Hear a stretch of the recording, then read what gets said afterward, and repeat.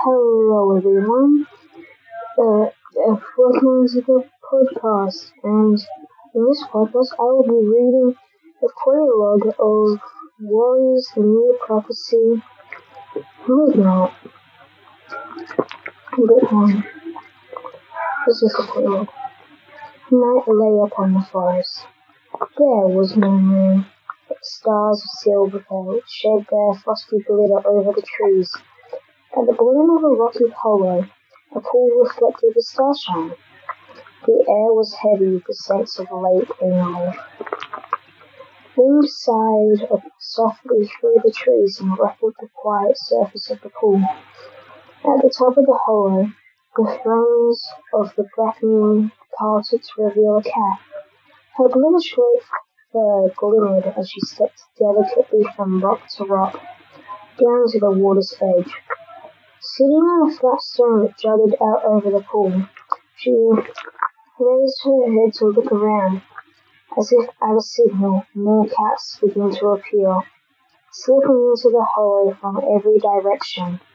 They pattered down to sit as close to the water as they could, until the lower slopes were filled with leaf shapes gazing down at the pool.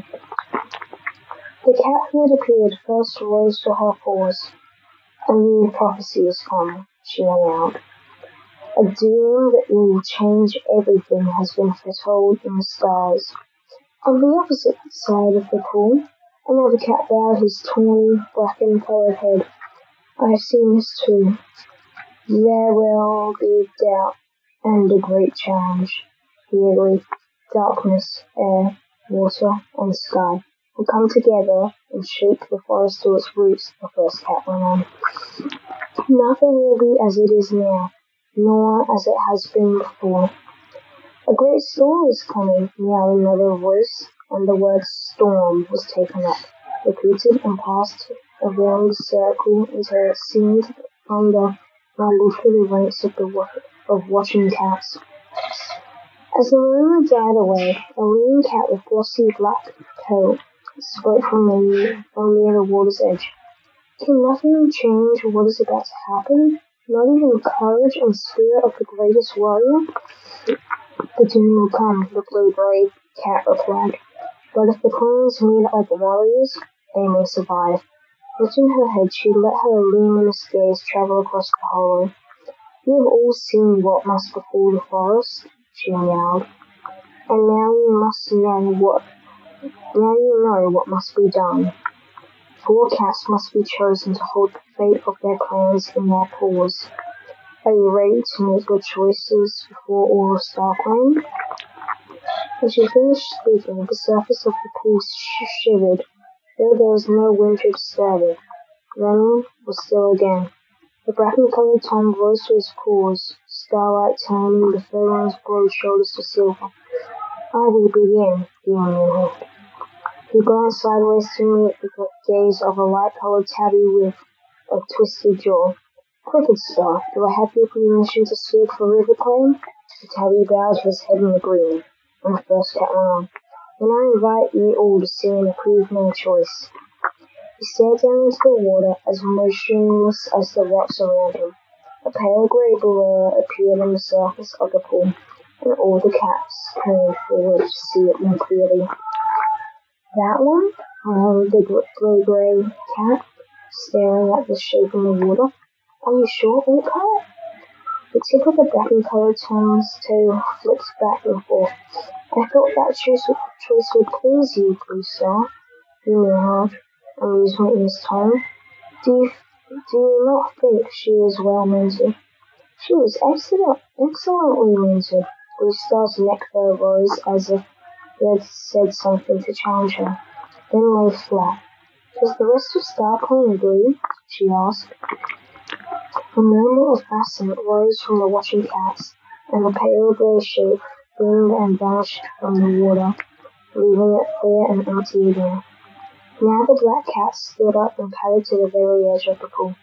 Here is my choice, he announced. See and approve it. This time the shape in the pool was a tortoiseshell and lean, with strong, well-muscled shoulders. Blue Star gazed down at the image for some moments before nodding. She has strength and courage, she agreed. But Nightstar, does she have loyalty? Called another cat. The black cat's head whipped around and his claws dug into the ground in front of him.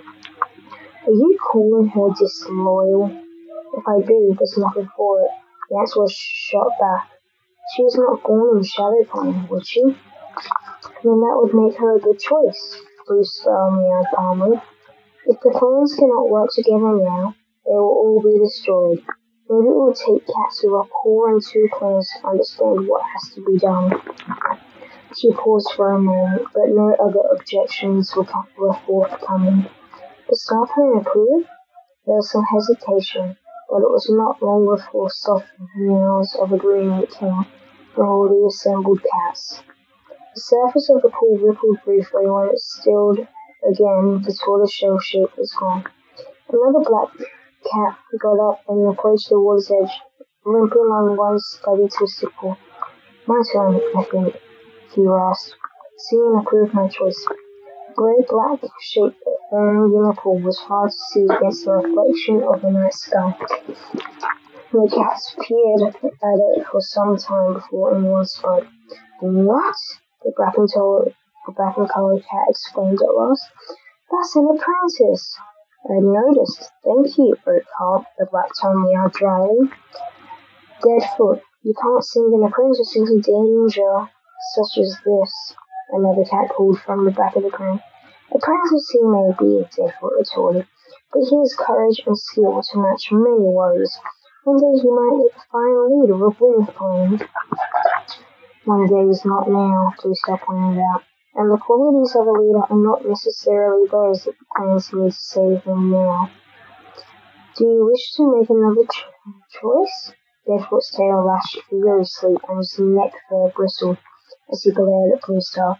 This is my choice, he insisted. Do you or any other cat dare to say he is not worthy? What do you say? Her gaze went around in a circle. Does Star Clan approve?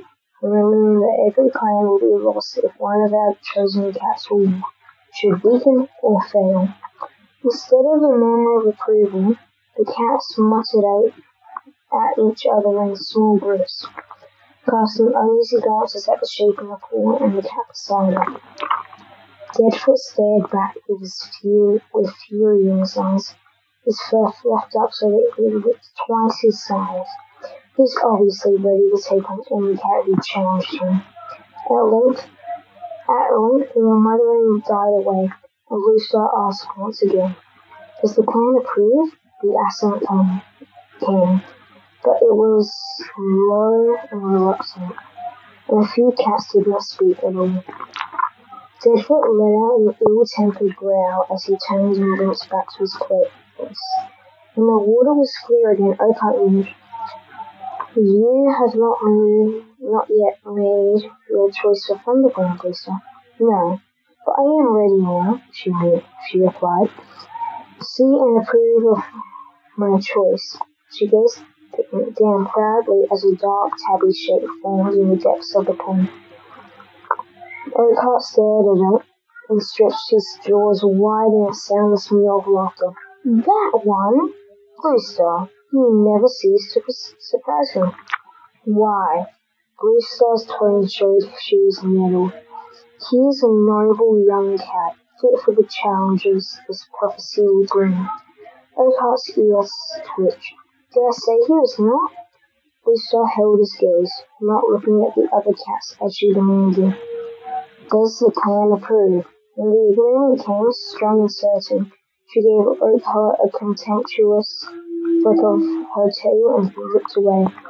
Cats of Star Clan, she meowed, raising her voice. Your choices have been made. Soon the journey must begin. To meet the terrible storm that will release in the forest. Go to your clans and make sure each cat is ready. She paused, and her eyes blazed with a fierce silver light. We can choose a warrior to save each clan, but beyond that we cannot help them. May the spirits of our warrior ancestors go with these cats, wherever the stars may lead them. That's the end of the prologue. Thank you for listening in to this podcast, and hope you enjoyed reading the first chapter. Peace.